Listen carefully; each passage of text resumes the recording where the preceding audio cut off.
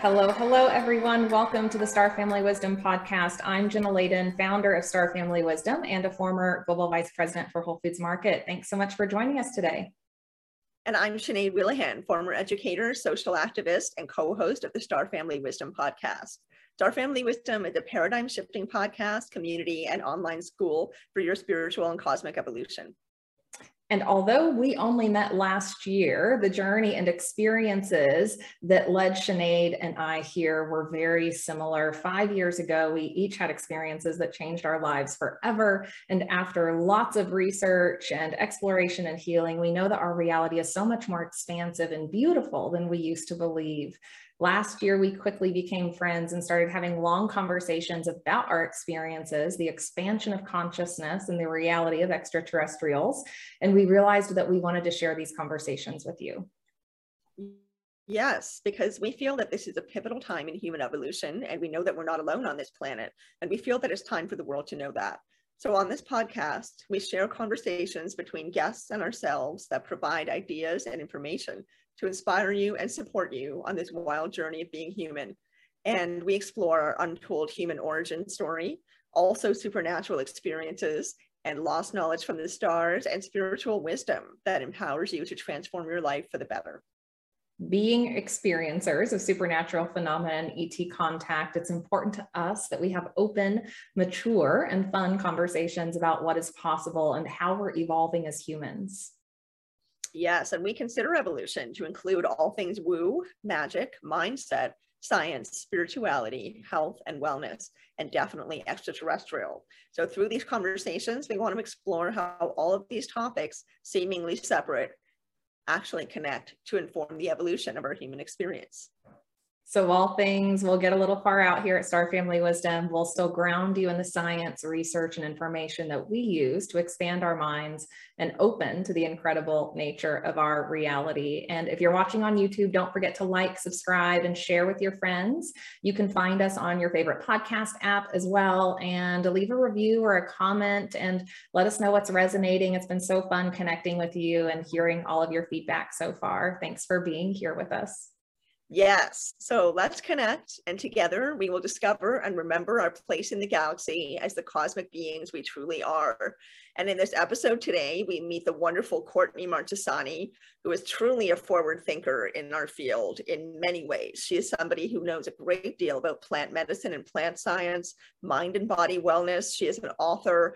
She wrote an amazing book called 4 Gifts of the Highly Sensitive Person. She designed a sensitivity test that you can see how your sensitivity arrives in your being, in your life, and how you can make use of it to empower yourself. But she'd also had ET experiences, and she's delving into the world of consciousness exploration and research as well. So she had so much to offer us today. It was a really wonderful conversation. Oh my gosh, we could have just kept going and going and going. And I think for any people who have felt sensitive or have maybe felt like they have intuitive gifts or clair, gifts kind of coming through, she does a really excellent job of just helping to put language to that and helping us understand from a scientific standpoint how this is possible, and through her decades of research now, why this is happening and how this is normal and natural, right? This is part of our human experience. It is something we're meant to access as humans to help us on our journey. And I love how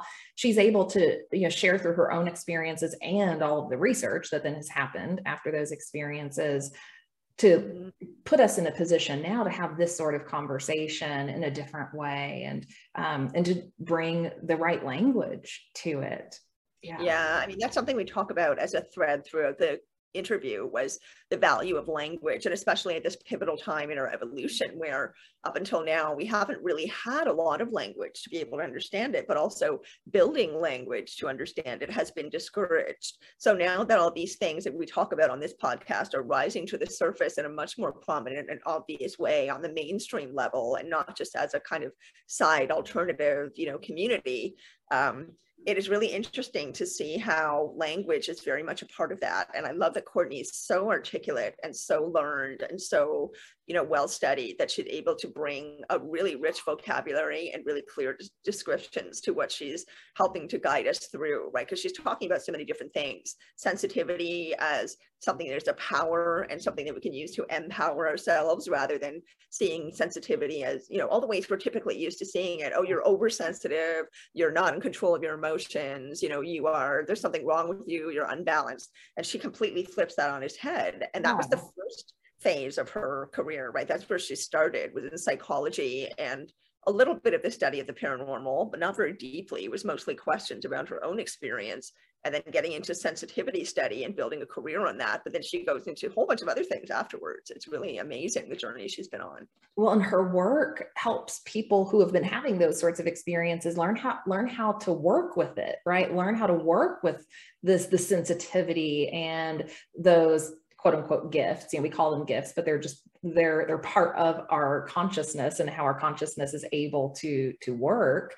And she helps us understand how to integrate that into our lives in a way that we've never been taught, or that we haven't talked about in our culture, right? That these experiences can absolutely be a part of our everyday life, and our sensitivity doesn't have to feel so overwhelming. Sometimes we can learn, again, how to work with it, how to not shut it down, because that's not the answer, as we talk about in the interview, but again, to just integrate it and understand what you're perceiving, what you're feeling, and whether that's coming from past trauma or whether that's coming from the world around you, right? Are you picking up on collective energy, or are you having some sort of trigger or activation that's allowing something to come up for healing? So we talk about all of that, which is so valuable, I think, for everyone right now. Yeah, for everyone. Yeah, very much so. Like, just talking about, we had this conversation with her at one point about choice, right? How there are these series of crossroads that we come up against in life, or come towards in life, and that we always have a choice about where we go when we reach that point, right? There's always free will involved. At the same time, there's all these theories, because Courtney clearly believes that there are past lives, that we have all had multiple lives, that we're on an eternal journey of exploration, like many of our guests do, if not all of them. And, she talks about how we get many opportunities within this one life to have choices to make better, for the betterment of ourselves, right? It's not only in other lives. We get to revisit that again and again in this life, because the universe is saying, hi, I'm here to support you. Like, let me help you, let me support you. Or our guides are trying to tell us that. So again and again, if we turn away from the opportunity that's being given to us, it will still come back. And I love that. Like, that's a very hopeful message, especially now, I think, with the enormous energetic and situational challenges that are happening around the world. People are feeling very stressed and very overwhelmed by life in general, not to mention those situations as well. So having somebody like Courtney talk about how our most sensitive points can be our most powerful points, and that we always have choice. We can always choose to evolve and choose to grow and choose to become more powerful. It's such an important message right now. Yeah. And how those choice points, those forks in the road, I guess, are spirit and the universe presenting us opportunities to come into more of our wholeness, right? To accept more of our soul energy into our being here in this, life experience, and to access more of ourself, to access more of our gifts, and that those forks in the road give us that opportunity to, for lack of a better term, level up in that way, right? To receive more of our energy and more of who we really are, and to pursue maybe what someone might call destiny versus staying put, right? Or taking a different fork in the road. And neither is the wrong choice, right? Because like you said, life will continue to present us opportunity after opportunity to step into more of our wholeness. And we can do that over the course of lifetimes. We can do a lot of that in this lifetime.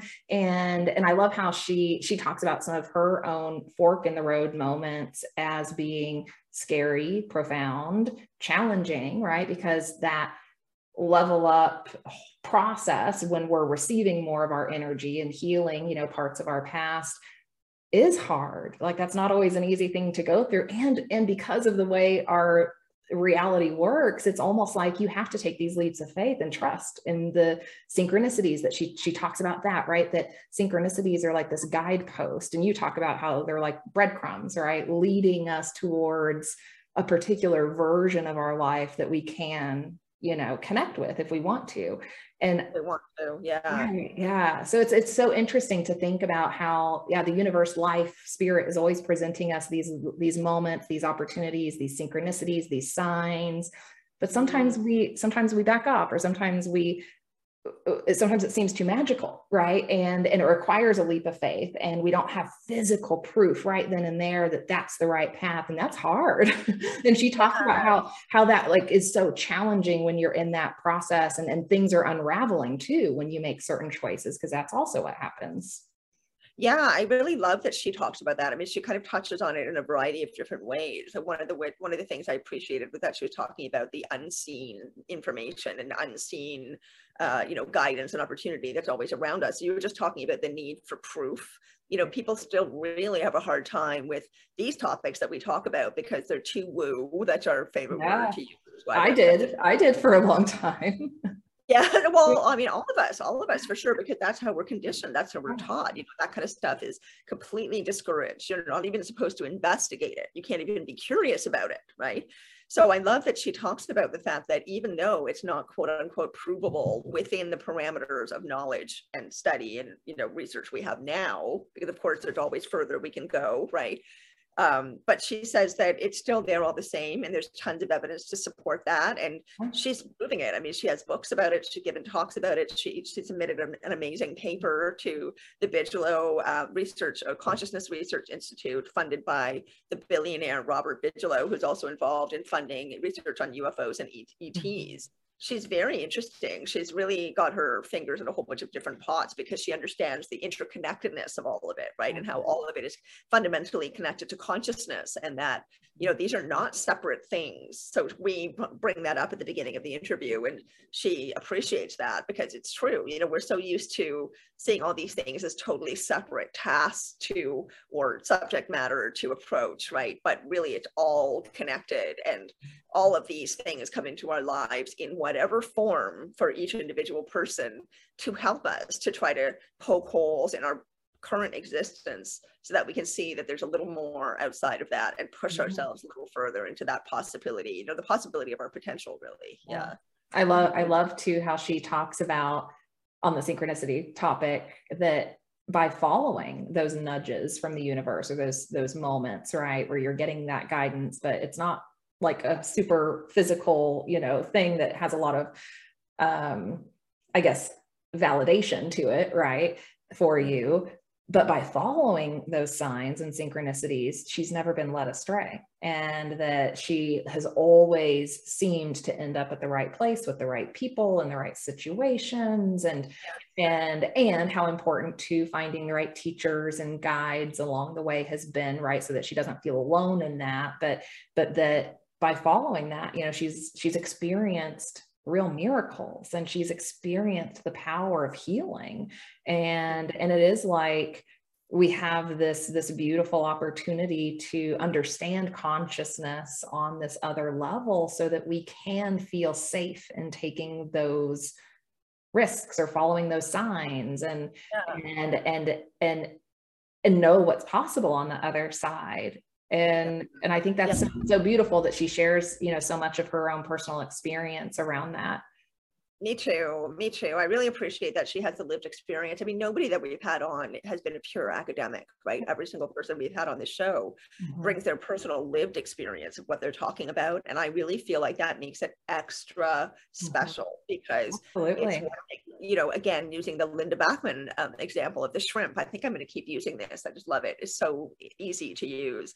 Where she asked somebody, have you ever tried shrimp? And they say no, but someone explained it to me. It's just not the same thing. You can't possibly know what shrimp is just in your head. You have to actually taste it, digest it, have your body know what it is. So she talks about that too, Courtney, that it's important to investigate the unseen, investigate the unknown, and, investigate our sensitivity and just develop more awareness, more keen awareness with a grounded perspective, using discernment, using research. So I love that. She's very expanded in her understanding of how our consciousness works and what our potential is in every lifetime, yet she really grounds it in her dedication and commitment to the research that she's doing. Yeah, it's something else. She's someone we have to have back. She's got so much to offer. Well, and it was so fun having this conversation and being able to connect the dots on our personal experiences that we've had, right? And even in the interview, we had some telepathy happening, right? And this consciousness connection that was forming, and even being able to share about those experiences. The more of us that do that, and the more of us that can say, oh yeah, I've experienced that, and oh, I've experienced the same result too after following a sign or a synchronicity, or I also witnessed something in a vision that was scary, but it helped me prepare and it helped me support other people. And all of us having that sort of shared experience and talking about it is so important, because it helps us trust in those experiences, right? Yeah, I mean, this is really how we're building this field of knowledge, isn't it? Is by sharing these conversations with each other. That's what researchers rely on. That's what the scientists who are studying quantum stuff, physics, you know, that's what they're relying on as well. They're relying on the common person and their unexplainable experiences of these phenomena that are now a little easier, or a lot easier for us to study and for us to understand, that they connect with all these other fields we didn't think they connected to before. So once again, I am grateful to be alive at this time. There's so much incredible information and ability to share it right through the internet, through computers. Even though technology is a pain in the butt, as you and I have talked about a few times, it also provides us with, you know, the ability to connect. So Courtney is way off in a wooded area in Pennsylvania. She normally lives in Alaska. You're in the US, I'm in Canada. Our listeners are everywhere, but here we are able to connect right now with this conversation. And I think that's wonderful. I know. I think it's so incredible that we are having this sort of global connection now, and we're hearing from so many people about their experiences in the comments, and you know how they've gone through their own awakening, and because today we talk about extrasensory and sensitivity type of, you know, experiences. Leave a comment for us and let us know what experiences you've had. Again, we want to share more collectively about what's happening and what's possible and what we are all experiencing. And by sharing that together, it helps us not be alone in it, right? And someone might see your comment and have a connection and say, that's me. I've been there. I've had that too. So let's all share. Let's all, you know, bring this conversation together in a bigger way. So please leave a comment. If you're watching on YouTube, like and subscribe. Don't forget to do that. And if you are watching or listening on the podcast apps, leave a review and let us know again what your experiences are. It's been so fun to connect with all of you. Yes, we really love to hear from you. And thank you so much for being with us, everyone, for listening, for supporting us. We really hope that we're supporting you as well. And we look forward to seeing you next time. So how about if we get right into the conversation with Courtney? Are you ready? Let's do it. We'll see you on the other side. We're very pleased today to have with us the wonderful, very intelligent Courtney Marchesani, who I first met about 2.5 years ago. Courtney has been doing in-depth work on a wide variety of things: sensitivity, plant medicine, all kinds of things related to consciousness and human development. And so she's bringing a very well-rounded background and also personal life experience to the conversation today. So Courtney, we've been really, really looking forward to this. You have so much that you bring to the table. So hello, welcome. We're so glad you're here. And how are you doing today? Hi to both of you. I'm doing really well. Thanks for having me. I'm so excited about our conversation. I feel just exuberant. So I'm going to try to tamp down my, happy. I'm very happy that we're all together. I love the idea of the star family being together. Me too. And that really feels like what we're doing here. It's just so good to meet you. It's like every time we meet new friends like this, it really is feeling like a reunion in a lot of ways, and that we're meant to come together and have these conversations. And Sinead's introduced me to your work, and I'm so passionate about mind-body science and what we can learn about, our healing ability through that, research. And I'm just thrilled to learn from you today and hear about your journey. Yes. Yeah. your journey, we want to take it to the beginning of your journey, because you've had quite a long path of exploration and seeking and learning and growing, and then contributing what you've learned through writing, through speaking, through communicating, you know, all this wonderful knowledge that you've gathered. So you have a lot to offer, and you are offering this from a variety of topics that seem to be separate, but actually all connect. So we want to bring it back to the root of how this started for you. How did you end up discovering this path? What brought you to this path of healing, of transformation, of personal growth? Well, I love, first of all, I just want to validate that you see that it's connected. I love that, because so many people look at the different aspects of my work and don't see that it's connected. They kind of look at it and go, oh, well, this is a certain period of her life, or she was interested in this at this time, but it's actually interwoven. So thanks for recognizing that and acknowledging it, because it does seem to be an underpinning. There are underpinnings of my work. It started for me, I think the most profound thing that stood out to me was in my mid-20s. I had a couple of there's no other way to describe it except psychic, precognitive experiences. And at that stage in my life, I really didn't see myself as much different from anybody else. I thought that I was, you know, a hard worker and had specific skill sets. I was in mental health. I went into psychology from college. But during college, I actually had a couple of profound psychic experiences. And when those stood out to me, they kind of led me on a unique research path of understanding psychic phenomenon and why it happens. That was the first experience. Okay, so would you like to tell us a little bit about one of those experiences, why it was important to you and how it impacted on you? The first experience that was really important, that made me stop, it made me pause and observe something that had already happened. I mean, in my dream, it was a dream. I was 3 years into college in my psychology degree. I was married, and I also had a child. So I was doing a lot in my life at that time. I was working 2 jobs. I mean, I was incredibly busy. So the fact that this dream stood out to me the way it did is important, because I was obviously doing so many different things. It's easy to lose track of day-to-day, you know, just occurrences. So the dream that I had was about an acquaintance. It's not somebody that I knew or was close to, but he was an acquaintance of my husband at the time. And in the dream, he drove through a stop sign, got pulled over by the police, and I saw in the trunk of his car all kinds of paraphernalia, drugs, guns. I mean, it was like a whole host of illegality, you know, to the lengths and depth of which I did not understand that this guy was involved in. Then the second part of the dream, after I saw what was in the trunk, was he was in front of a judge. He had his hands behind his back as if he was handcuffed, and he was like being arraigned or sentenced in a court of law. So after I woke up from the dream, I felt a sense of panic, a sense of alert, and a sense of hypervigilance that this guy was bad news and we were connected to him. So I woke my husband and I said, you need, you know, to stay away from this guy. He's bad news. And I saw this, and he, you know, just looked at me and kind of rolled over and went, "You're being paranoid. You're being paranoid." And so I thought, wow, is this really what paranoia is? But there was something about it that stood out to me that was incredibly clear. And the information that I drew from it was very specific and detailed. And it was like seeing a whole double side of, or shadow of, this guy's life that he hid from everybody else in his world. Oh. So flash forward from that dream, probably 3 months.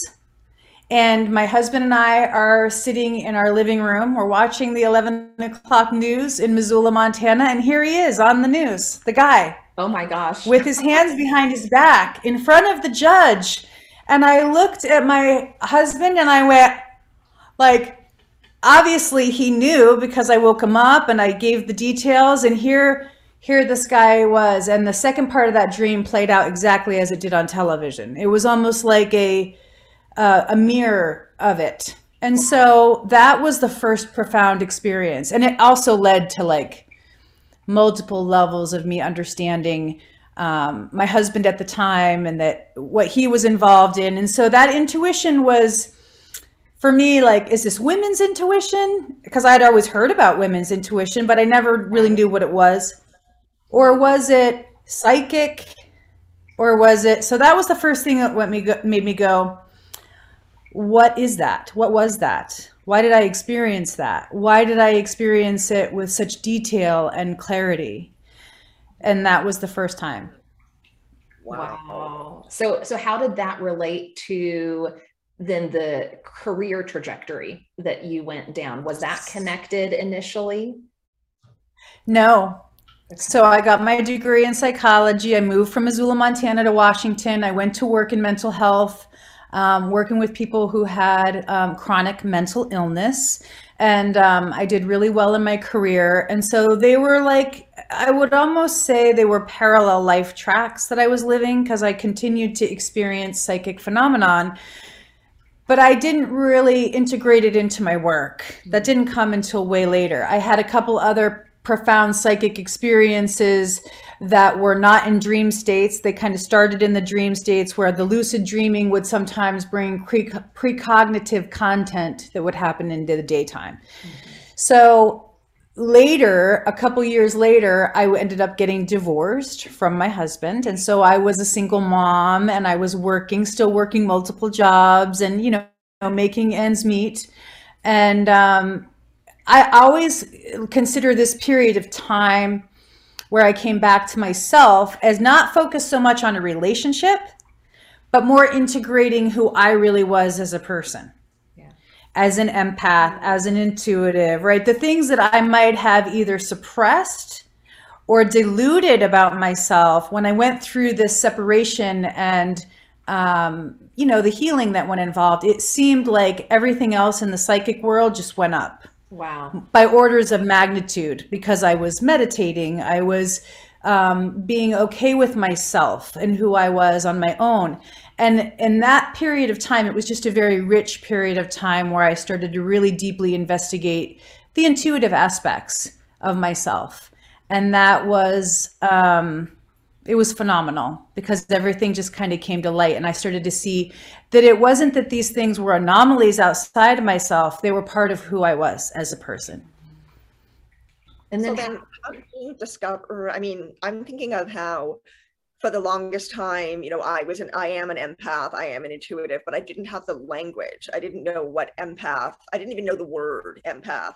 And I knew the word intuition, but I didn't know the word an intuitive or the phrase an intuitive, right? So for me, getting language and getting words for things and getting like, not definitions, but explanations for things was just a huge relief for me, because I felt like all these experiences that I'd had, there was actually a way that I could describe it and understand it. It wasn't just sort of swimming around in my being. So did you come to a point where you started to feel relief somehow, or a deepening of knowledge or understanding? And did that come with language and vocabulary, or did it come with just exploration and all the things that come along with that? It didn't come until much later in my life. I was really swimming in the sea of experiences and trying to find a foothold into what was going on internally, and why what was going on internally seemed to be reflected into the outside world in such a remarkable way. So when I was in mental health, I was really good at my job. And so I would notice my moments of mindfulness, or that I was being led internally to meditate and stop, because I worked at a very, very intense career. And so with my decoupling and coming more into myself, I just started to take care of myself more. And then I started to ask other people, my peers, right? I was probably one of the youngest people in my clinic. So I was asking my elders, right, my elder colleagues, are you seeing this precognitive ability? Are you seeing this deep, profound sense of sitting with a patient and knowing what's going on with them, and trying to use language to articulate the experience and bounce that off of others? And they did not necessarily validate those experiences. They thought they were very odd, right, in a professional setting. Two, they didn't necessarily say, yes, I have that happen. Or three, I've seen that happen with other people. So I was kind of left swimming, right, through these different realms of reality and asking people in a clinical setting, have you ever seen or experienced this before? And by and large, the answer was no. So I was very much on my own for a while. And then things started to happen that could not be denied, where there were witnesses of things. And so down the road, after that experience where I dreamt of the man who was in the actual courthouse, 3 years later, I stopped a fire in a building, and there were witnesses that saw that series and chain of events. And so when that happened, I was actually validated in my outside experience with other people that saw what happened, saw that how I kind of predicted what was happening through my intuition, but I didn't have words for it. When the fire was prevented, that's when that was like a transformational turning point in my life, where I actually said, I'm going to find out what this is and figure out language for it and why this is different. I can't be alone in this experience. And that's when I found Russell Targ's book, Miracles of Mind. And that was a life-changing thing for me, where I actually had language that accurately depicted my personal reality and my experiences with psychic phenomenon. That was the first. And then it took me, 20 years later of research and explorations and going down every different rabbit hole to find a full language that I actually wrote myself in the book that I came out with Hay House, The 4 Gifts of the Highly Sensitive. I took all that research from all those years and put language to the research so that people would have an essence of what all those experiences are for people who are basically gifted with sensory awareness, different types. That's kind of how I conceived it and put it together in one cohesive structure. That's wonderful. That's wonderful. Because I think, as we know, in a sort of 3D level, if you work with children, for example, whether you're a parent or a teacher or whatever, you have to help children understand themselves by giving them the words and language to be able to express what they think, express what they feel. So Jenna and I have talked so much about how in this field that still, this field is not new, but it is new at the same time, where it's arising in a different way, and that the language of it is so incredibly important because the language is so limited. Hold on 1 second. Just hold on. That's Jack. 1 second. Come here, buddy. I just paused it. Well, I love where you're going with this, because I feel like one of the reasons why people go through these experiences, if you look at life course and trajectory, I think some people like myself are in a sense destined to go through that isolation to some degree and experience things and go down every different path so that they can learn. So they can learn through their own subjective experience. And so I agree with what you're saying about children. I didn't have that language, so I didn't know. And I was probably very intuitive and also empathic as a child, but there was no identification of it. So it was kind of up to me to discern as things were unfolding what it was, and also to track it and then become a teacher to be able to teach it. So there was a period of time where I looked at it and it looked at like kind of almost like a suffering, almost like, why am I having to suffer through this isolation? Why don't people understand this? Whereas now I look at it as almost as like a destiny to learn through that experience so I could teach it in a way that other people would be able to understand easily. I love that you got to that realization, Courtney, that you really are destined to be a leader and teacher and support others, as they're on this journey as well. Because I think so many people are having experiences that they, have not been able to explain, or has not been explained to them by our mainstream society. And so many people, including myself early on, in having some of these extrasensory, gifts open up, write it off or brush it off because we don't have either the language or the scientific explanation. And I know you've gone on to study and get a degree in mind-body science so that you can articulate that scientific foundation, of what is happening in these experiences. So I'd love for you to just give us a brief synopsis or overview of the science behind sensitivity and what our audience needs to know about the scientific research that's available to support these experiences. I wish I could say that I was the first person to coin, the word sensitivity, but it's been around for a really long time. And in a lot of ways, it was a pejorative. For me, like for a whole era of time, to be sensitive was like the death knell, like, oh, you're just, you're too sensitive, or that means something else. Like it connoted sometimes even mental illness, right? Because of the instability of what sensitivity is known for. So the first researcher to ever really bring that out in a scientific way through social science and psychology was Dr. Elaine Aron. And she developed what's called the hypersensitivity, not the hyper, but the highly sensitive person scale, the HSPS. So when I did all my research for my graduate study, I went and evaluated that. I had already read Dr. Elaine Aron's book in my 20s when I was in college. But the crazy thing is I never looked at myself and went, I'm one of these people. I never self-identified and with my identity as a sensitive person. So that's the really interesting thing, is like I kind of had to go back in time. And then once I got into my graduate work and connected everything to sensitivity, it made all the sense in the world to me, that this is kind of the thread that was weaving through my whole life. Have you guys ever read Paulo Coelho's book? It's one of his first books. The name of it is escaping me. Oh, The Alchemist. Have you ever read The Alchemist? Yeah.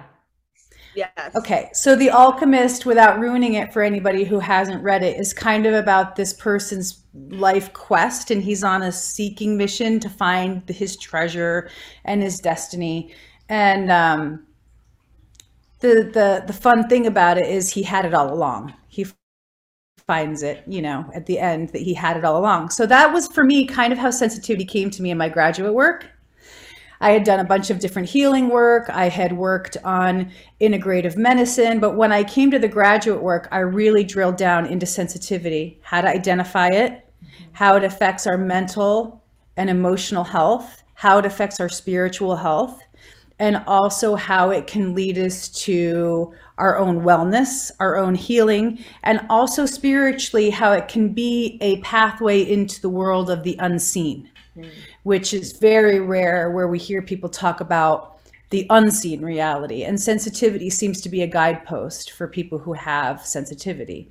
So going back to Dr. Elaine Aron, she developed the test, the first test that was studied by 4 and 5 factor analysis and proven to show validity and reliability. And so what I did was kind of extrapolate out of her test and do a different unique test that actually zeroes in on what could be called hypersensitivity. And from that level, extrapolate out the different types of abilities that develop from hypersensitivity and sensitivity, which are empathy, intuition, visionary experiences, and expression, which is essentially like a certain type of creative adaptability. Would you liken that to like a channeling state, like a creative kind of flow state? Yes, well, it depends, right? So if it's a person who is highly sensitive, who has that type of skill set or gift for creativity, it very much feels like channeling to them, where when they're in the flow or in a flow state, they're perceiving what they perceive in their environment could be beauty, harmony, the interconnectedness of nature, and they channel it through them. But it's not just channeling of words like we typically think of, like a medium or a channel in that way, who's channeling spiritual information. That specific type of gift, the expressive is channeling in a way like all the environmental beauty that they perceive. Oh, I love which that. Could be I love that explanation. Yeah, which could be like almost like a sublime undercurrent And then they bring that through in an expressive form, which could be writing, it could be filmmaking, it could be dancing, it could be through doing, pottery. And so it's not a typical sense where you think of it as like a writer who's channeling content through words. It can be. But yeah, I think channeling is fairly accurate for that. I'm wondering too, I want to ask you, kind of touching back on what you were referencing earlier, but how sensitivity has typically been seen in a very kind of stereotypical way. Like you're oversensitive, you're too sensitive, you're not in control of your emotions, you are unbalanced, you're unstable, all these phrases that go along with that old, outdated description of what sensitivity is. Yet there is something that a lot of research touches on, related to the typical way we see sensitivity with regard to trauma. And so, trauma can make us extremely sensitive, make us raw, so to speak, and therefore maybe our emotions or our sensitivities are closer to the surface, which gives us access to those unseen things. But it seems like trauma is kind of a conduit for some people in some ways, that it kind of breaks us open in a way to allow for other things to come in or for other experiences to happen. So I'm curious what you'd say about trauma as, having a role in sensitivity, and how, I guess, but I'm asking particularly because trauma is often such a disempowering experience for people. But here at Star Family Wisdom, we really believe that, these things can be one way or the other. And that is all about empowering ourselves and using even really difficult experiences sometimes to make ourselves stronger. So sensitivity appears to be a weakness. You talk about it as a power and strength and something we can use to become even better, our better selves. How do you think trauma is involved in that? I think that it's, for some individuals, intricately connected and intricately linked. When Dr. Elaine Aron went and did the first study around sensitivity, what she was really trying to do was tease out things like introversion and neurosis and being neurotic, because sensitivity was really misconstrued to be neurosis. That was what she was looking at. Is neurosis the same thing? And when she developed the highly sensitive person scale, she found out it's not the same thing. They're different and they're distinct. They overlap in unique ways. What she also found out in her original sample size was that there were people who had sensitivity just naturally. And then there were these other individuals who she called that they had troubling childhoods. Okay, that was the specific terminology she used in that original study, that they had troubling childhoods. And they also had sensitivity, but it seemed to present itself through those experiences. So we know a lot more since then. That was 1997 when she did original study, and we know a lot more about PTSD and how PTSD presents itself in the 4 classic ways that PTSD typically appears.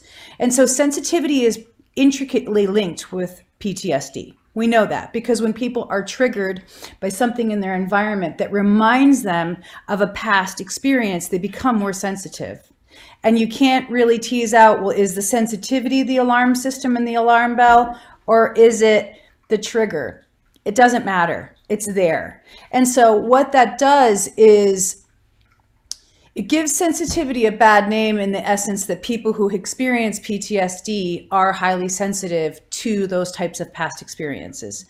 But what you're talking about, and what I write about in detail in the book, is the benefits, right? How it helps us, how it warns us, how it heals us, how it gives us information, how it puts us out into that edge or that boundary between what is real and what we perceive in our perception. And I think that there are definitely people who are born with sensitivity who have not experienced PTSD. That's clear. It's been established. It's a biological strategy. It's evolutionarily based. But it all does seem to trend, even intergenerationally, back to threat, being able to perceive threats, survival mechanisms, And so it is a biological thing that we inherit, but it also seems to expand under trauma or under threat or under stress. And I look at it as a positive thing because all the research that I've studied is that when you embrace it and recognize it and identify it, it does seem to give us information about our environment that other people do not necessarily perceive, but we do, because we have that it seems hidden, but it's not. We're bellwethers for different types of oncoming threats, but it's not always threat. You know, the threat is really kind of how it's established through trauma. But when you work with it and you learn to develop it, it can become what I call a great gift. That's how I conceive of it. Courtney, do you help people with that cultivation of the gifts that come with sensitivity and how to manage, you know, their sensitivity? Yes. So I, like I said, I come from a background in mental health. I was a mental health counselor. And one of the things that I saw working with people who were going through acute trauma and kind of getting in that cycle of mental health and long-term, right, chronic mental health. One of the things that I saw as a provider was that if you were to establish care, right, during that acute phase, you could essentially stabilize a lot of other long-term problems related to trauma. So I've evolved out of mental health now, and I'm in coaching because I think in the coaching model, especially with people who are experienced in mental health, you have way more freedom. You have way more freedom to work on different types of holistic medicine that can help.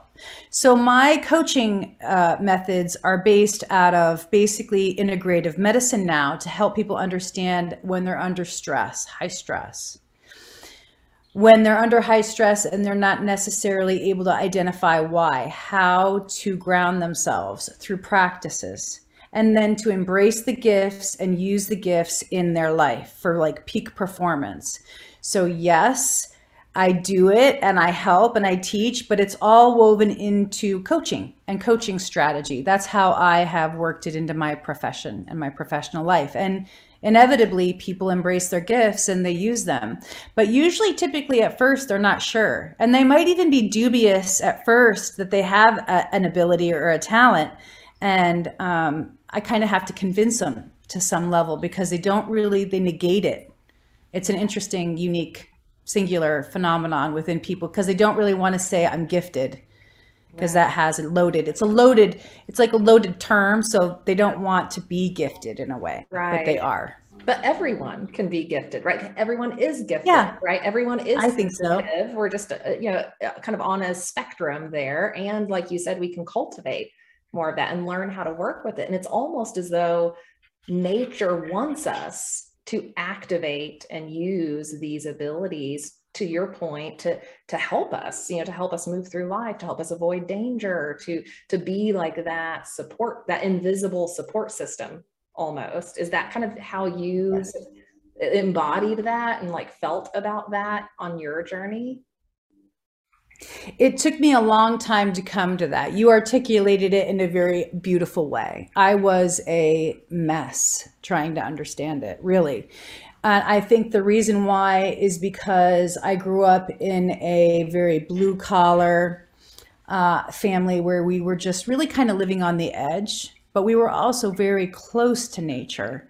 Nature was part of everything. Our family hunted and lived with the cycles and the seasons, and it was routinized in our life to be connected with nature. I mean, our family was sustainable farmers, right? And so we weren't in any way special. And so I had to grapple with the notion of why these experiences are happening to me specifically. And so I would go and talk to my family, my mom and my dad. And when I would talk with my mom, she would always just say, no, we've never had any of these experiences in our family. We're just average bears. That was her thing all the time. We're just average bears. But I did come to an experience with my dad where we basically had a telepathic experience together, he and I, when I came home one time to visit, and we followed that and found once again, like, it's kind of like the experience where I was able to prevent the fire. He and I prevented another disaster together. Oh, cool. And when that happened, I sat him down and I said, you know, what is this? I want to know. I've been trying to understand it. And he just said, well, I have it.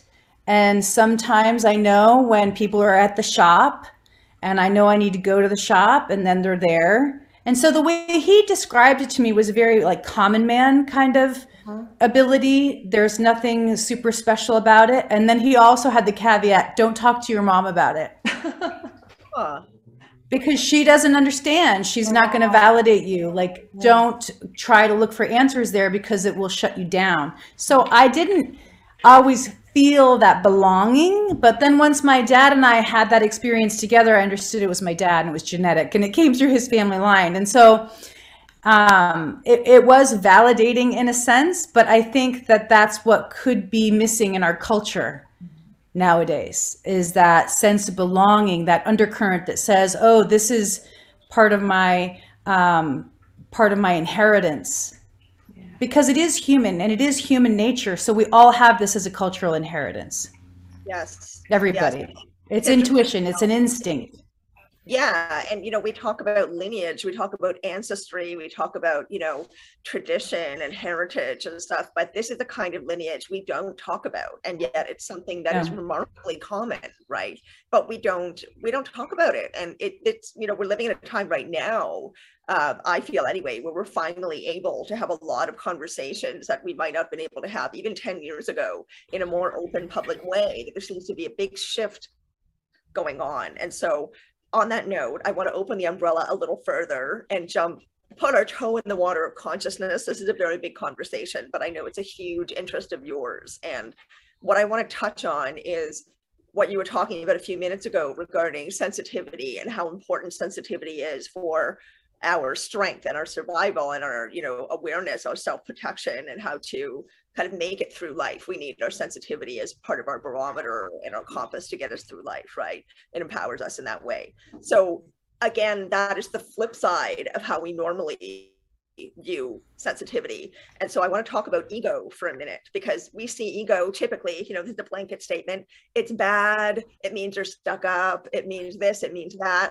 But really, ego is a natural part of being human. It serves a purpose, just like anything else. It is there to make sure that we are protecting ourselves, sometimes too vehemently, but it's there, right?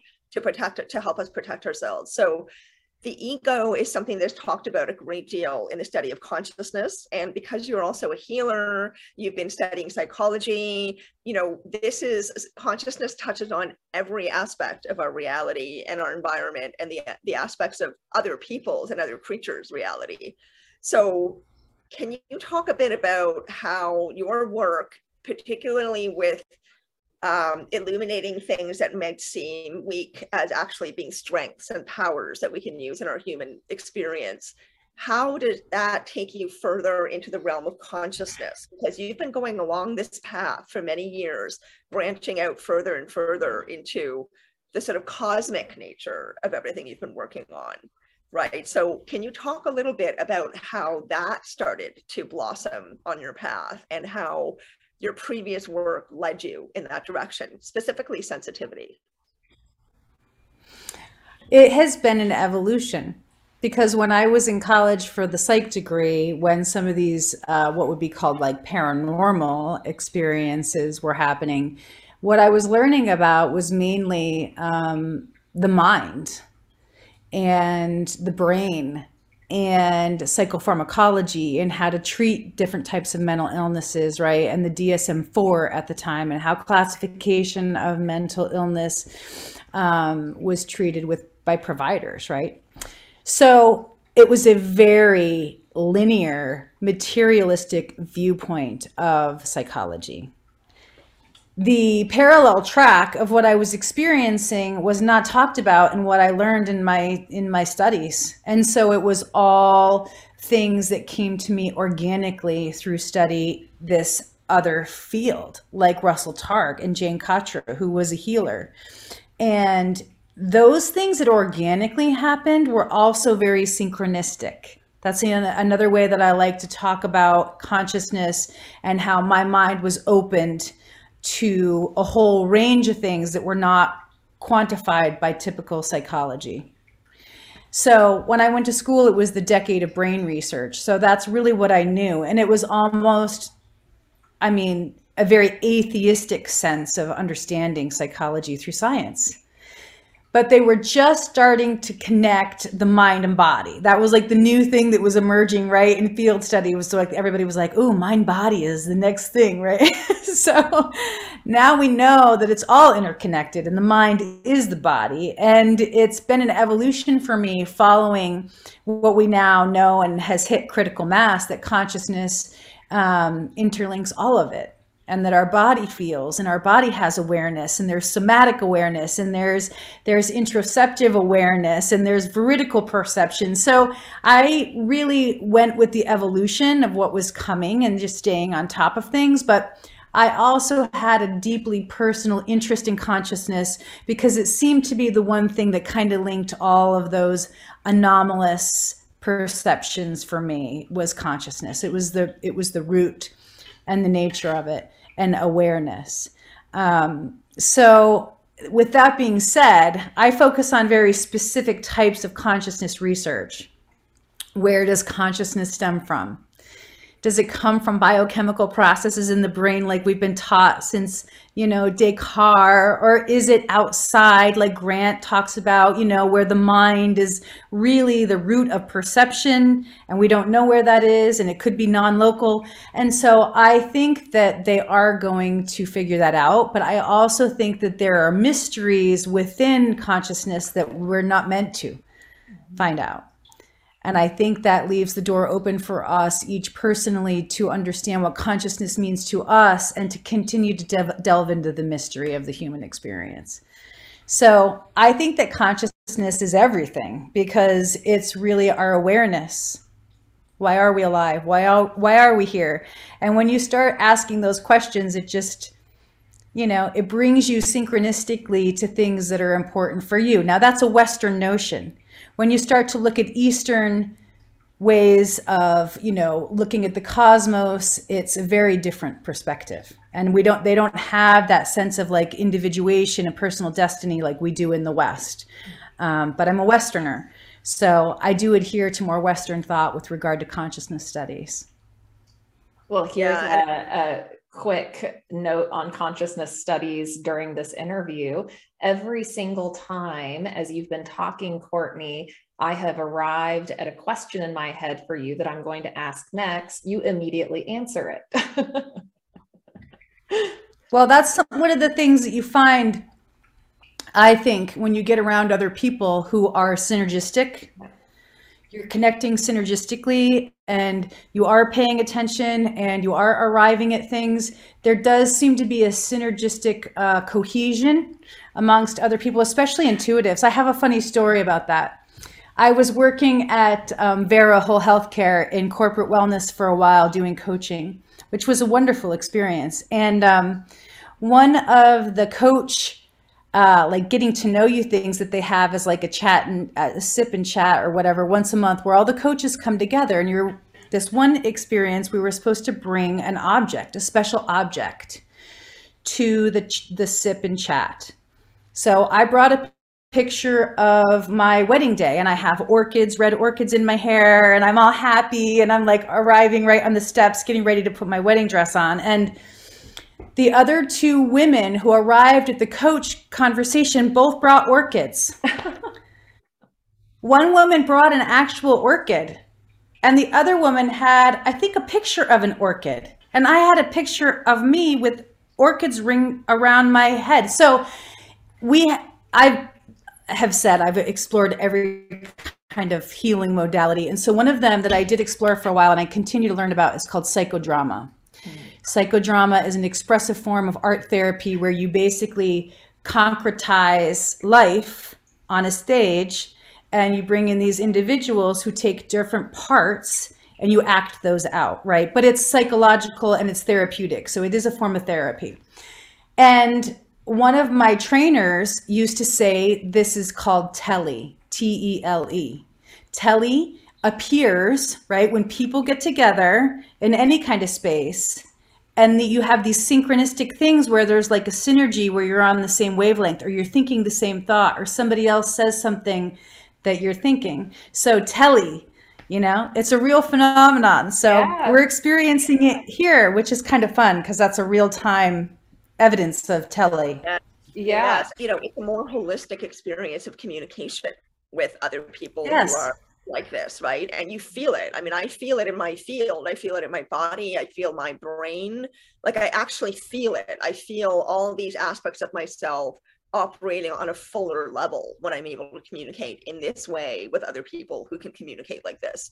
And so, so much of what you do is about that nonverbal kind of intelligence, right? And that nonverbal kind of communication that we are all experiencing all the time. And that's part of the value of being sensitive. And I really love that. And I want to highlight that because we're so used to communication being talking and listening, right? It's the mouth and the ears and the brain, and that's pretty much it. But communication is so much more holistic, and you really get into that in your research. And I'd love it if you could touch on that a little bit.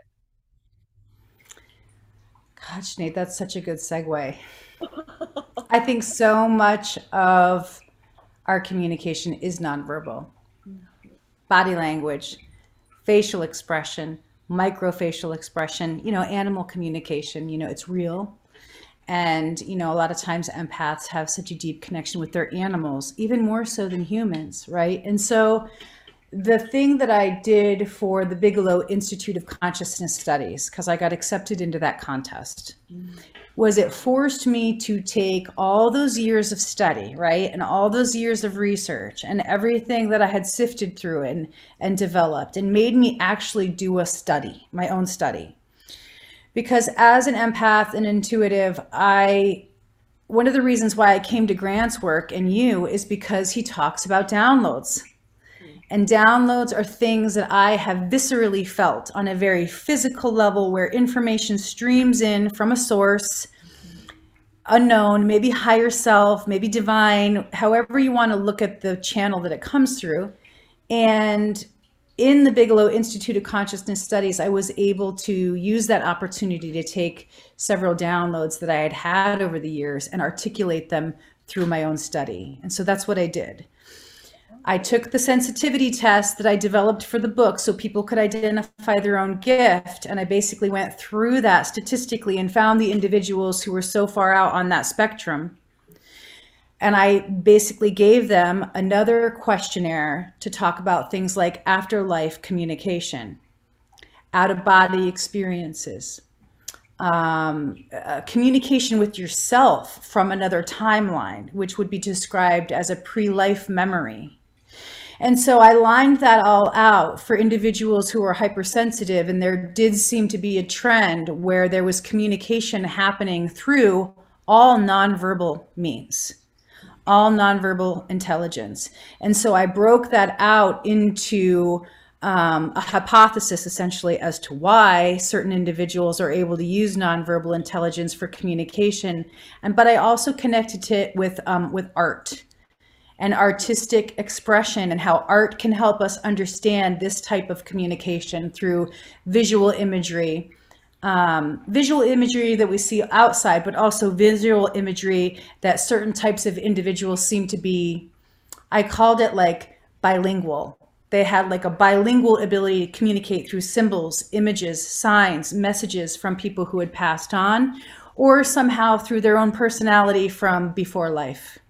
So I 100% agree and fall in line with you that so much of our communication is nonverbal, and I even take that to another psychic level that I haven't necessarily seen been done in the research. I didn't win the Bigelow Institute of Consciousness Studies, but I continue to pursue that research track. Amazing. And maybe you can even say who Bigelow is for the people who are listening, because that links to another kind of experience that you've had. Robert Bigelow is the funder of multiple projects. He is an entrepreneur and a founder of, well, he's involved right now, or was, with Skinwalker Ranch. I mean, I think that's how he's more recently been relevant in the media and through people in the researchers in the UAP community who are trying to understand his role.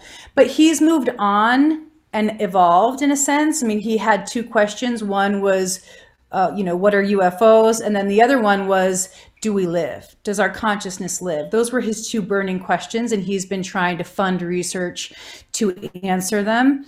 And I guess maybe he feels in some way that that first question has been resolved to his satisfaction or his liking, whereas the second one wasn't. So he basically established this contest for researchers all over the world internationally to apply to compete, which is writing an essay with the best possible evidence for survival of consciousness. And so I was accepted into that contest.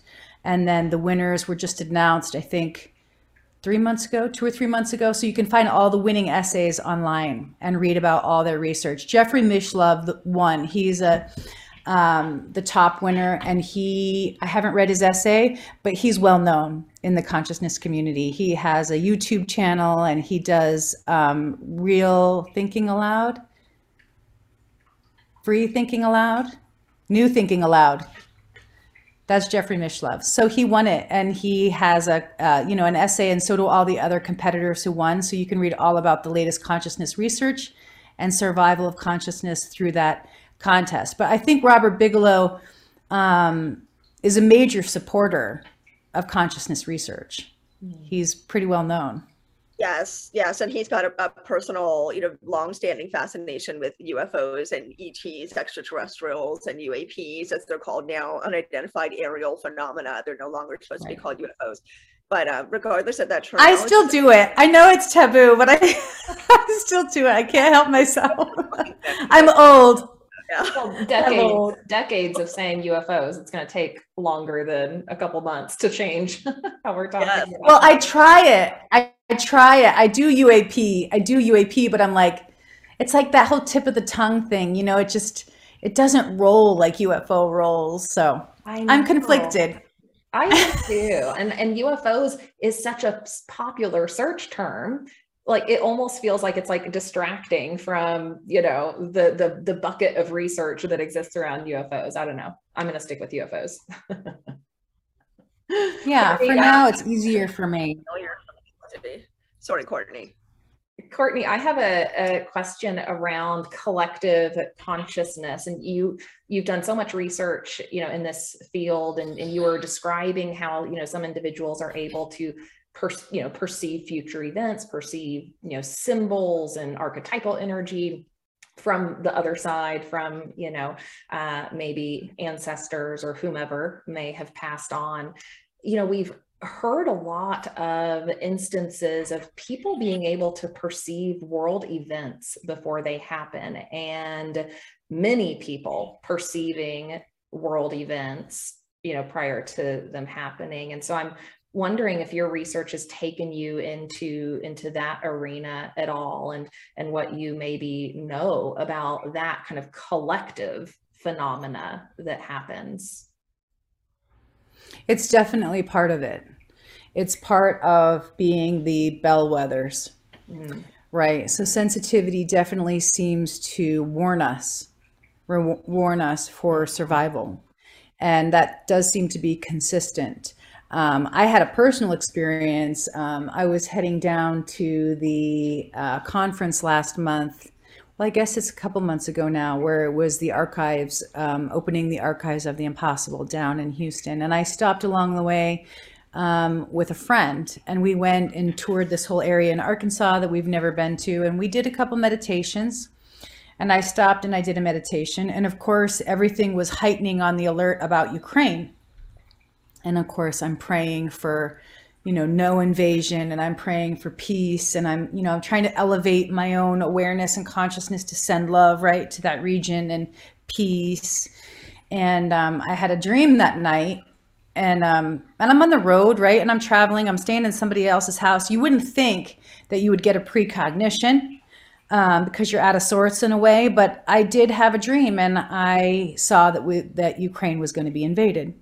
So I woke up in the morning, and of course I was sad, right? Because I wanted to try in some way to provide some calming energy. I know that sounds silly, but studies have proven when we pray or we send positive energy or even neutral energy, sometimes it can make an effect, right? That quantum entanglement. And And so I was sharing with my breakfast friends, you know, I saw that Ukraine was invaded last night in my dream. Now, the interesting thing about our conversation in the morning was, of course, I'm upset, right? Because I don't want this to happen. It's more conflict. And you could see how peace could be achieved, right, with the right kind of diplomacy. But the friends that I were with, they were like, well, does it matter? And I was like, of course it matters. You know, there's going to be, if this happens and it comes to pass, there's going to be horror from war.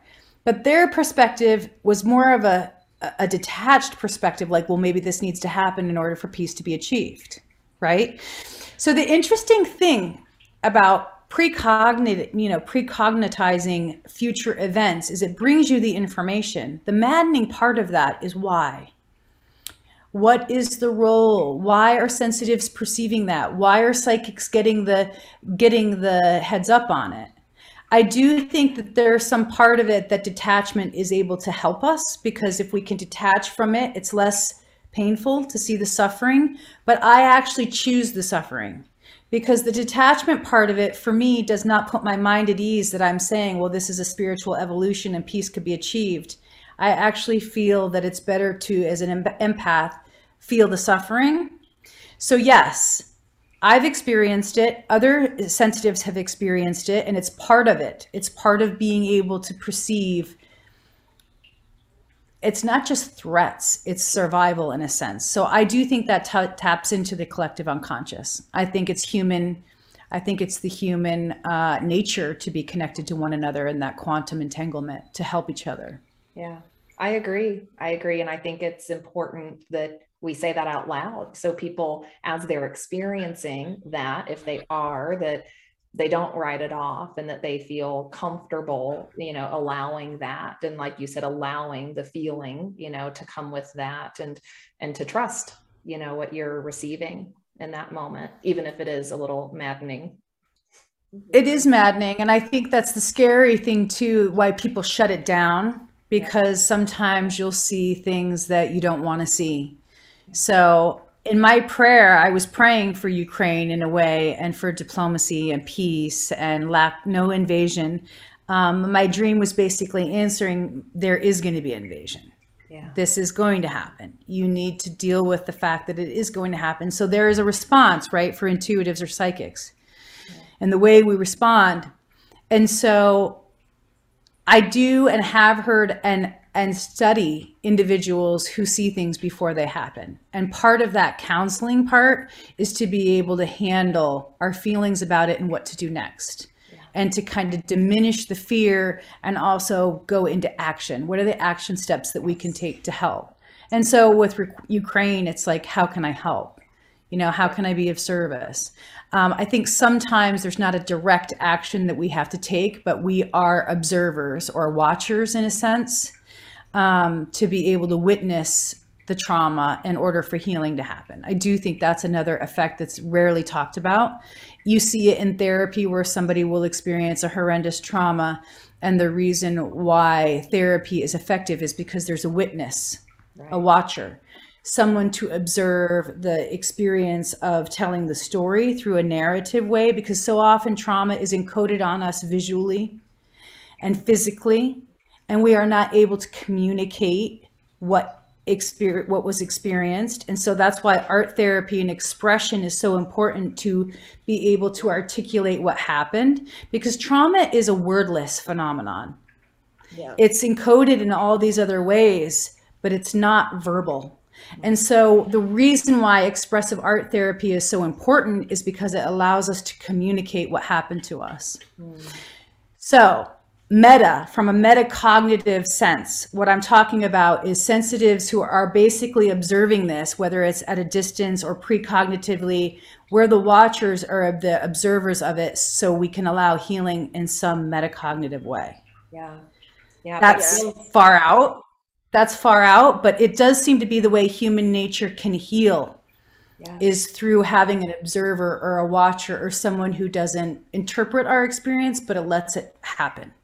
Yeah, That I think, feels I so. love that you're saying this, Courtney, because I think we do know this. This is one of the things that really fascinates me about where we're at as humans, because I think we do actually know so much of what you're talking about right now, but we don't know that we know it, right? So for example, like you're talking about the power of witnessing the collective human experience, that all of us need to bear witness for each other. And so I'm thinking of, for example, a really easy off the top example, that very famous poem by the priest during World War II, who said, first they came for the socialists, and no one said, and I didn't speak up because I wasn't a socialist. And then they came for these people, and I didn't speak up because I wasn't one of them. And then they came, and soon there was nobody left, only me, and I was taken away, right? So we do know this, like we know this from this deep, wise, compassionate part of ourselves that is connected to that cosmic universal consciousness that we all have access to and we all share.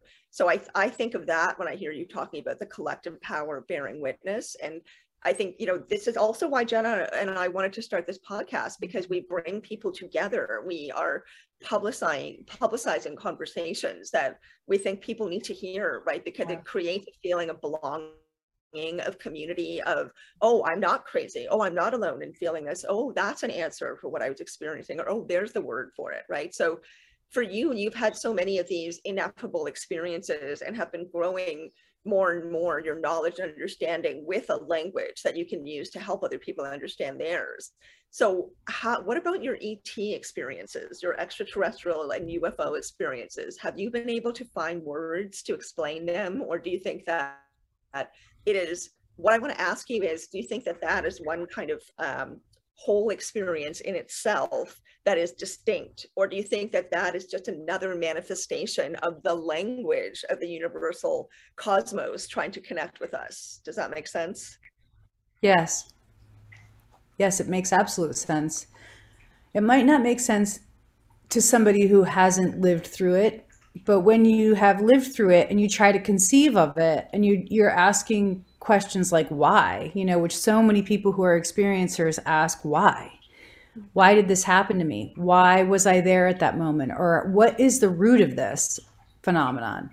I can tell you that so many of my experiences that I can remember from childhood fit that classic diagnostic where you hear all these experiencers talk about out-of-body travel when they were young, astral travel, downloads when they were young, right? And receiving information. I mean, I went through a fairly violent childhood. I also lived with poverty. So I would say that my childhood was probably very traumatic in many ways. And were those things flights of fancy, creative escape patterns or escape routes? I don't know. But that is what led to my work on understanding trauma in a new way, in a new light, and trying to understand it from a less stigmatizing way. So I do think, looking back, now I didn't know this. If you would have asked me 10 years ago, was I somebody who would have thought the UFO phenomena touched my life, I would have absolutely said uncategorically no. But having had in the last 10 years the experiences that I have, and including my children, I can't really deny the fact that it's touched my life and probably was there from an early age. I just didn't have the, as a child, you don't have the ability to understand what's happening. You don't have the communication to be able to speak outside of yourself as a child and say something's wrong, right? You also think and internalize as a child that you're the only one that has a problem. You don't recognize that other people are experiencing the same thing or other people have problems. So I would definitely say the UFO phenomenon and UAP thing goes back to my childhood. And the reason why is because as I've researched my experience of seeing lights and then what happened after I saw the lights, and my daughter too, there were after effects. There were very clear, lingering things that happened to my consciousness that were connected to seeing the lights or connecting with whatever intelligence was there that night, that led me to track back and look at a lot of my early childhood experiences, the intuitions, knowing things, but not being validated for it, but certainly having that awareness, and especially the dreams of in my childhood that were so profound, so vivid, and were ongoing. I can't look at it now and say that it wasn't connected without, denying the phenomenon's reach, because it has a very wide reach. Courtney, now, fast forward all these years, after your research and study and getting to where you're at in life with what you know about sensitivity and consciousness and how our universe works, what would you say to people who are just now maybe making that connection about some anomalous events or things that they may have, brief memory of from childhood that might be ET, UFO related? Because that's a lot to also unpack and process on this journey. What would you say to those people who are very early, in that journey? What might help them as they're going through that process? I know that it's such a complex subject matter, and it overlaps into so many different disciplines of spirituality, psychology, mental health, right? And traumatic experiences and PTSD. And so the thing that I always recommend is to keep it simple and not get caught up into outside influences, because it's all within us. That's what I've learned, that a lot of these experiences come either into our life because it's part of who we are. We don't necessarily recognize it, but it's part of who we are. And so try to stay simple, which means when synchronicities happen, follow them. Follow the synchronicities. That's my best piece of advice, because it's never steered me wrong. It's always led me to the information, knowledge, and people that I need when I'm on the quest of trying to understand why this is happening, or why me. Because that's what it kind of boils down to a lot of times, is why me? What is my purpose? Because a lot of times when you are an experiencer, you feel like you're led, Jack. And sometimes that feels like a mission. Sometimes it feels like a destiny. But to try to stay out of the ego, the best thing to do is stay humble and to let the simplicity of synchronicities and those other things guide you to your own inner wisdom and truth. Beautiful.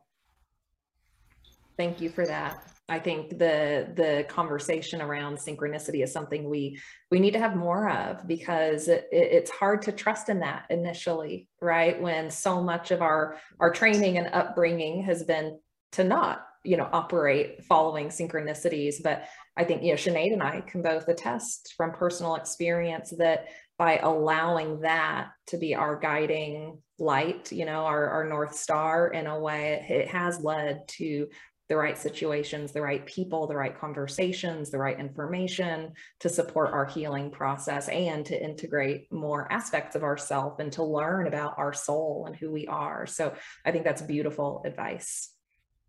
Yeah, I love Well, that. I think it's a big part of it, don't you? I think it's a big part of the phenomenon that can't also be denied, is that we are led to one another, to help one another. And so synchronistically, I've learned to have faith and trust in that, even though I know that's me just speaking that out, but I have learned to have faith and trust, because the work has led me there, but it also does seem to be undeniable that it will. So I wouldn't say that, and I wouldn't take it lightly. Yeah, it is undeniable. It really is. And of course, you have to be willing to step into having that experience to know, right? As you were kind of alluding to earlier, it's really difficult to explain these things to someone who has not experienced it for themselves. So I go back again, Jenna, to what Linda Bachman said when we interviewed her recently. She was talking about asking someone if they've ever had shrimp, and the person would say, no, I've never tried it. I've never tried shrimp, but someone explained it to me.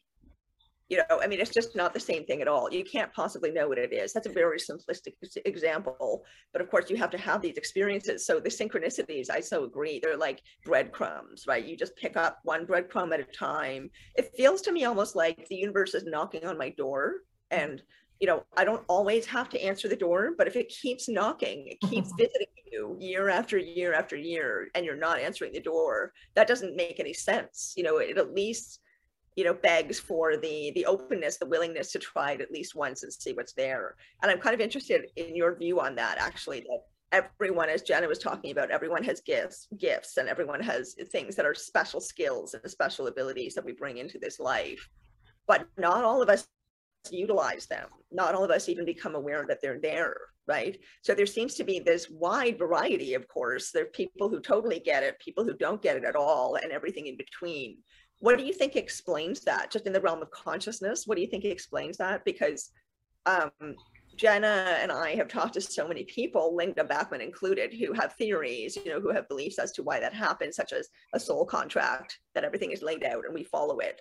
But there's always this element of choice, right? That even when we're in the current lifetime that we may have agreed to be part of, we're still always choosing what we are doing. We're still always coming up to crossroads and then being able to make a choice. So what is your take on that, on how much freedom and flexibility we have in our life to be on the path that we should, quote unquote, be on, using the skills and abilities that we have, versus not coming into any awareness of them at all, even though they are there? Well, I think that's the biggest part of the mystery. That's the most fun and scintillating or titillating, whatever the word is, that keeps that curiosity alive in me as somebody who would consider myself a social scientist.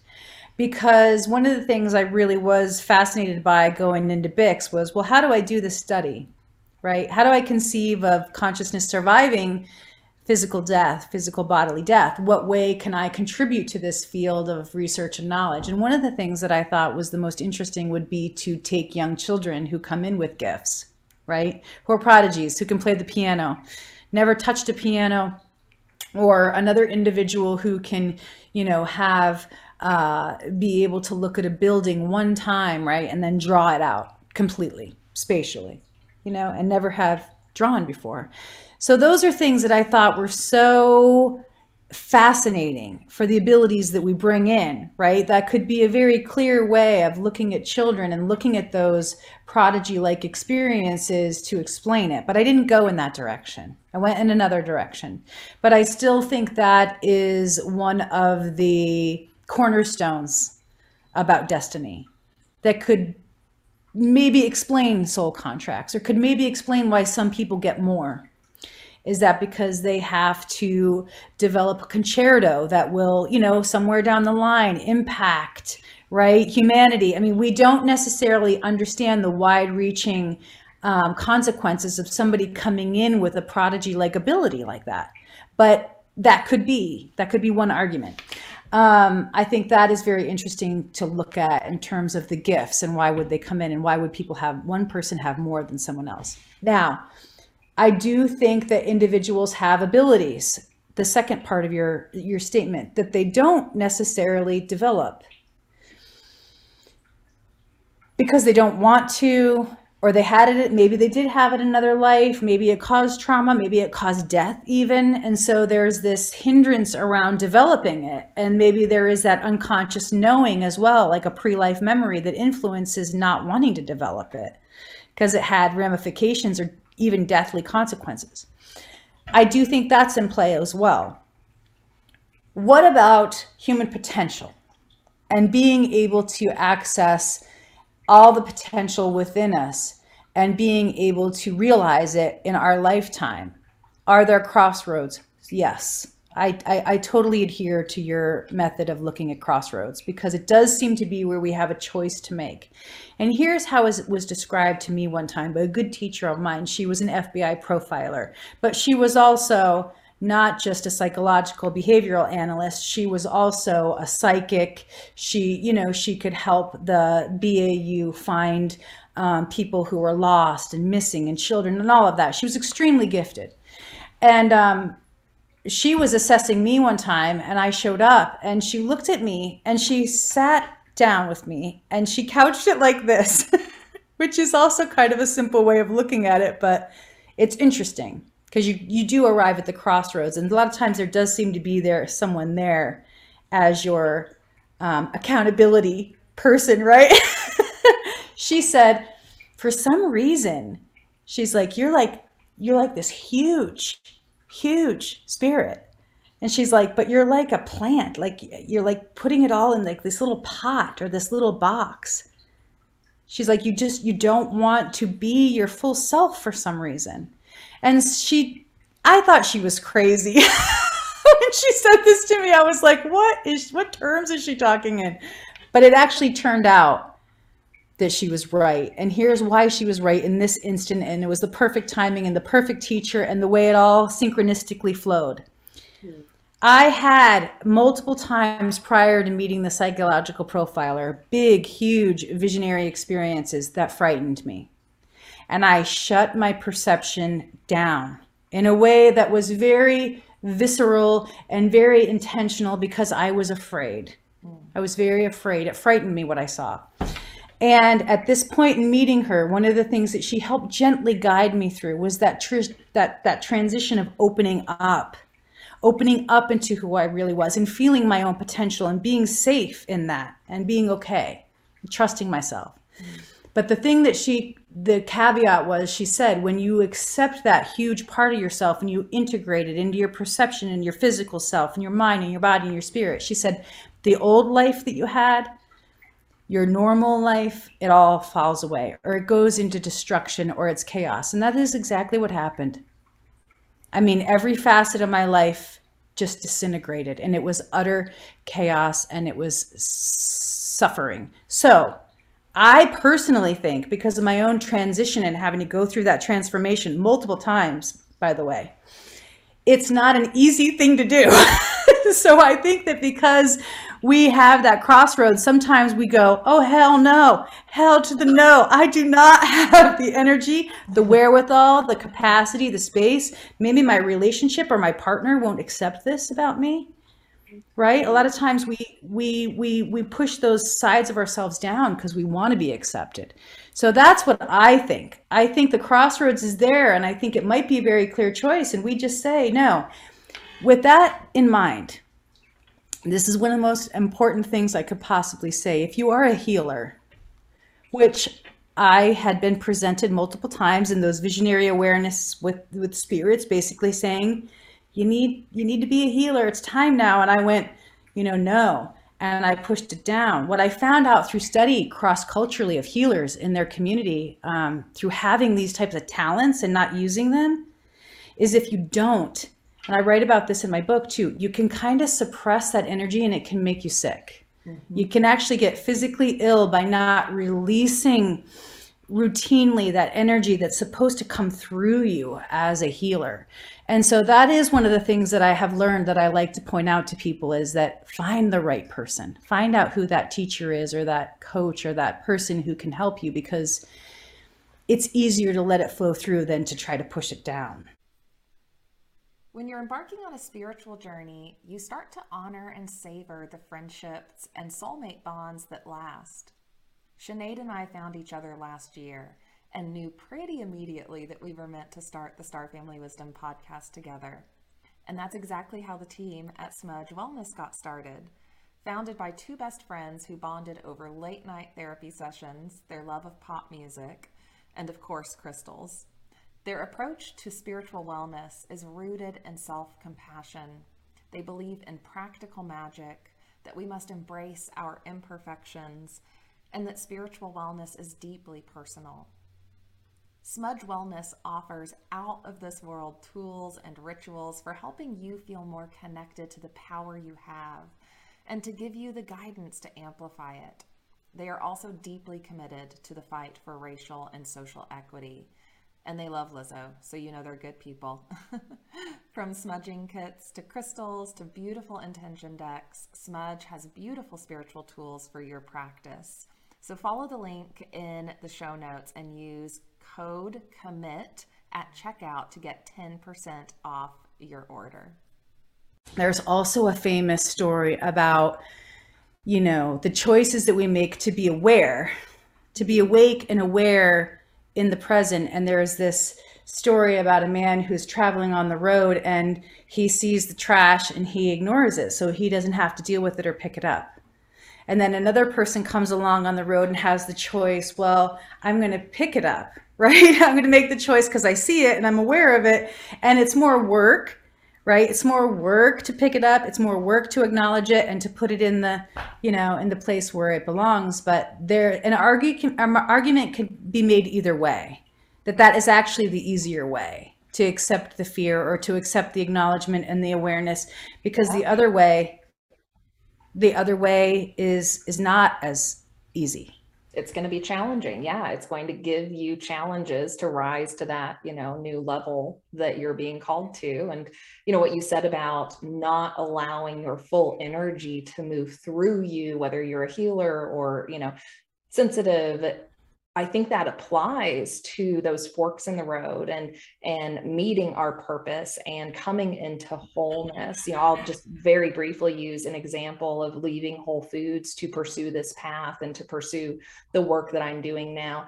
I had a very visceral moment and experience of knowing that if I stayed and if I pursued that fork in the road by staying in the corporate, world and going down that path, I was going to make myself sick. I was not going to be well because I was not allowing my energy to move and express in the way that it needed to. And so I've had that experience of being on the brink of unwellness because I had a fork in the road to take. And so I think, like you said, it can be so scary and big to make those decisions, but when you do, and you get to the other side of them, it can be so fulfilling and rewarding, and you feel much more of yourself. And is that what you have felt, on your journey as you've gotten to this point? Like, do you feel just like your full self now compared to where you were?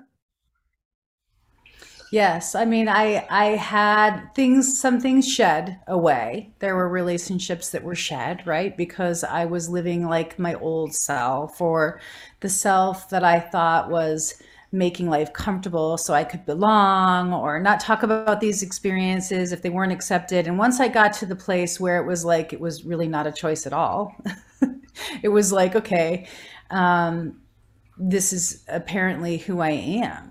The part that gets frightening, I think, is in not understanding the language in which the soul communicates. And so because you come to the crossroads and the soul is, I feel, right there with you going, hey, this is it. Like, accept the mantle, right? Or, hey, this is what's going to happen if you don't accept, right? Like, there are some frightening things that kind of come into the psyche, because the psyche seems to be a equilibrium, like a balancing force between your ego, yourself in the world and your perception, and your spiritual divinity, which is there with you, I believe, all along. So I do think that if you don't accept, right, it comes back to you. It recycles. And it looks, in this life anyway, from what I've noticed, it looks like the people that you partner with or you're in relationship with, or the type of jobs that you continue to choose, or the type of stumbling blocks that you're having towards success. Like, it seems like if you don't accept at those crossroads, you'll continue to get scenarios that play it out for you in material reality where you're like, oh, it's this again, or it's this person again, or, oh, dang, like, I didn't learn that, so I have to do it again. So I would say yes, like, to be able to be free in my full expression of who I am, it brings like a confidence, like, it's okay if there were friends that were shed in the past. I'm going to make new ones, right? It's a new perspective. Or it's okay, if this thing doesn't come along right now, I know that something will. So it's that faith and trust and being who you are 100%. And I have to say that the miracles that have happened in picking up the mantle and accepting it go beyond what science can really explain to us. So there have been people that have been healed at a distance. I had one friend of mine who I communicated with when she was in a frightening situation medically and thought she was going to have a surgery, and she was healed the next morning. And I had a dream of her, and we were doing energy work, and she got this like last minute appointment with a surgeon so he could look at this thing and possibly go into surgery, and she didn't have to. Wow. because of the connection to the whatever that non-ordinary reality was that we were both in on a contract, I'm assuming, right? Me doing the healing and her seeking the guidance.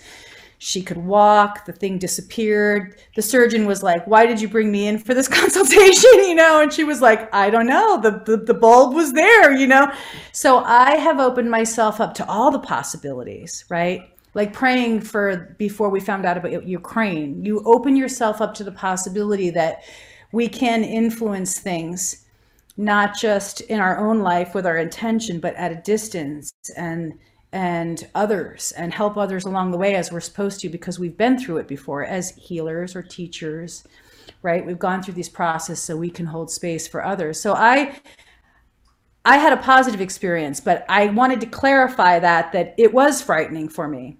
Yeah. It was frightening. Like I saw imagery and my soul was communicating in ways that were like, made me backpedal and go, no, and suppress. But I got into a lot more trouble suppressing than I did when I finally accepted it with the right teacher at the right time, when I could handle it. It's not something to take lightly. Yeah. It's a journey. It is a lot of work, and it's fascinating how these opportunities to grow, I agree with you. I think they do keep coming back, even if we're like, no, or we don't even have awareness that an opportunity is being presented to us in one lifetime. I mean, right? That same situation, I found that it keeps coming back and back and back. Like, are you sure?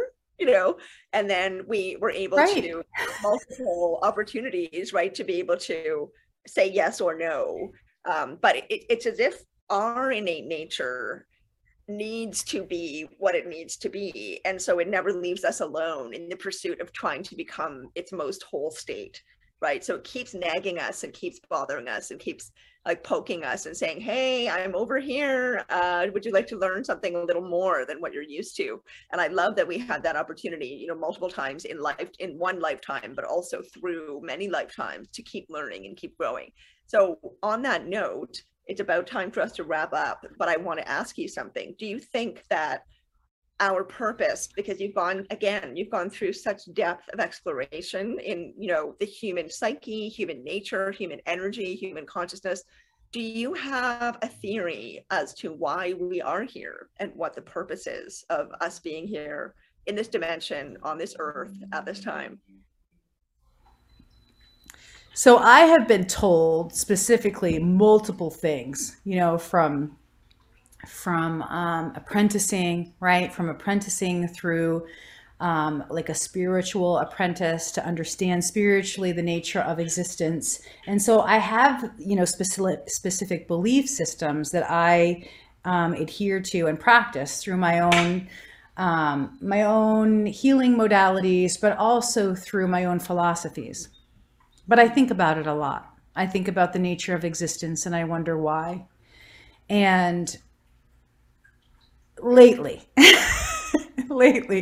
I've gotten to the place that I do feel on some level, I'm not one to ascribe fully to the nature of reality being illusion, although I do think that has a certain appeal with the Buddhist thought, that there are levels. There are levels of awareness. So I'm to the place now where I think that there are levels of awareness, and I think some individuals start to work on those levels of awareness, and you see more of reality through your own individual perception. But why are we born on the planet at this time? I think some people, like your community, are star seeds. This is where I am now. I do believe that some people are coming here from other locations, either through portals or through different types of quantum systems, to be born here now because they are actually making contracts to be here on the earth. I've come to this notion through talking with other individuals and teachers who have felt the same way. And I do think the next generation of children, we're going to see them be like we are now, but more expanded in their own perception as children, because that's the evolution. So I think star seeds are being born on the planet now that have unique types of perception that needs help and support so they can do their work without necessarily having the learning curve, the long learning curve like someone like myself has had as a teacher. Right. I love that. I think that's such a good note to end on, that everyone watching, most all of you are star seeds. We're here to do this work together and to open ourselves, right, to what's possible, like you said, Courtney, and take those leaps of faith and become more whole and heal and help the world heal through our understanding of what's possible. So thank you for this conversation. This has been so fulfilling for me in so many ways and validating in so many ways. Thank you for being with us, Courtney. I'm glad. I know sometimes it seems like it's labyrinthian, but I feel like when you get to those stories or you get to those different anecdotes, somebody hears it and it does resonate with them. So I'm glad you also felt validated and also felt like, just true in who you are, and watch the children. I think the children and the next generation are the ones that we really need to look to, because I think they have the answers. Agreed. We actually have an episode on the 3 waves of volunteers. I don't know if you've read Dolores Cannon's work. Yes. Yeah. And we talk about how the new children coming in, they're the 3rd wave. So parents need to learn about the waves of volunteers and how to support them. It's super important. Yeah, that's one of the things we want to do. From what I have been able to discern intuitively through my own trajectory, these new ones are just, when I was talking about my expansive consciousness being so far out, it just seems like they're so far advanced from what I've seen. This is just my own like predictive visionary ability of seeing them. Like, we're going to have to work really hard just to stay, understanding them because their consciousness is so, it's so far out. And then through their perception, they have to like harness that through their mind and body. So that's a difficult journey that they have. And then to fit into society and be understood, it's going to take a big village. Your village being the leading edge of that. Yes. So I'm very grateful that you're here. Yes, we want to build a kid village at some point. Start kids' wisdom. And Sinead. It has to be. Well, and Sinead's been on the leading edge of that, right? And her work and her career, understanding, children with special needs and how just expanded they are, many of them. Yeah. Yeah, it is one of the reasons I had to leave. So far. It is. We're supposed to be wrapping up, and Courtney, we're going to have you back. But I just want to say, I completely second what you said, and that is my own experience after being a public school educator for 15 years. I'm seeing that as well, and many educators are talking about that, although they don't understand what it is. So this is definitely a time for us to refocus on children and on the youth of today, and the fact that they are going to be the ones coming up and managing this world, and we need to help them figure out how to do that and help them support themselves in their natural gifts and in becoming empowered. So I really appreciate you as an example of that, and not just for children, but personal empowerment for adults in so many ways as well, by flipping all these stereotypes and all these misunderstandings we have about how we are supposed to be or not supposed to be, and what's okay and what isn't okay about how we're supposed to operate. You really flip that on its head and you expand it for people. So I want to encourage people to go to your website. We have all of your information in the show notes. Your amazing books, your paper is up online, as you were mentioning, on the Bigelow website, and I will put that in the show notes as well. You have so much to offer, Courtney, and the conversation could have gone off in 5 million directions for several hours because there's so much to discuss with you. So we'd definitely like to have you back. And for everyone listening right now, really hope you enjoyed the episode. So grateful to Courtney for being here today and sharing her wisdom with us and her experience and her groundedness, which is so valuable in communicating this kind of ineffable, hopefully not so ineffable for so much longer, but really difficult to describe experience, right? It's very important to be grounded in that, and you really model that. So thank you, everybody, for listening. Thank you, Courtney, for being here. Don't forget to like and subscribe, share with your friends, and let us know what you think. We love to hear from you. Write comments on our YouTube channel underneath the episode. Look for Courtney, and she will be back. Thanks again, Courtney, for being here with us. It was a really, really wonderful conversation. We value it. Thank you, guys. Thanks for having me. I feel honored and very blessed. Thank you, Courtney. Thanks, everyone. We'll see you next time. Bye for now.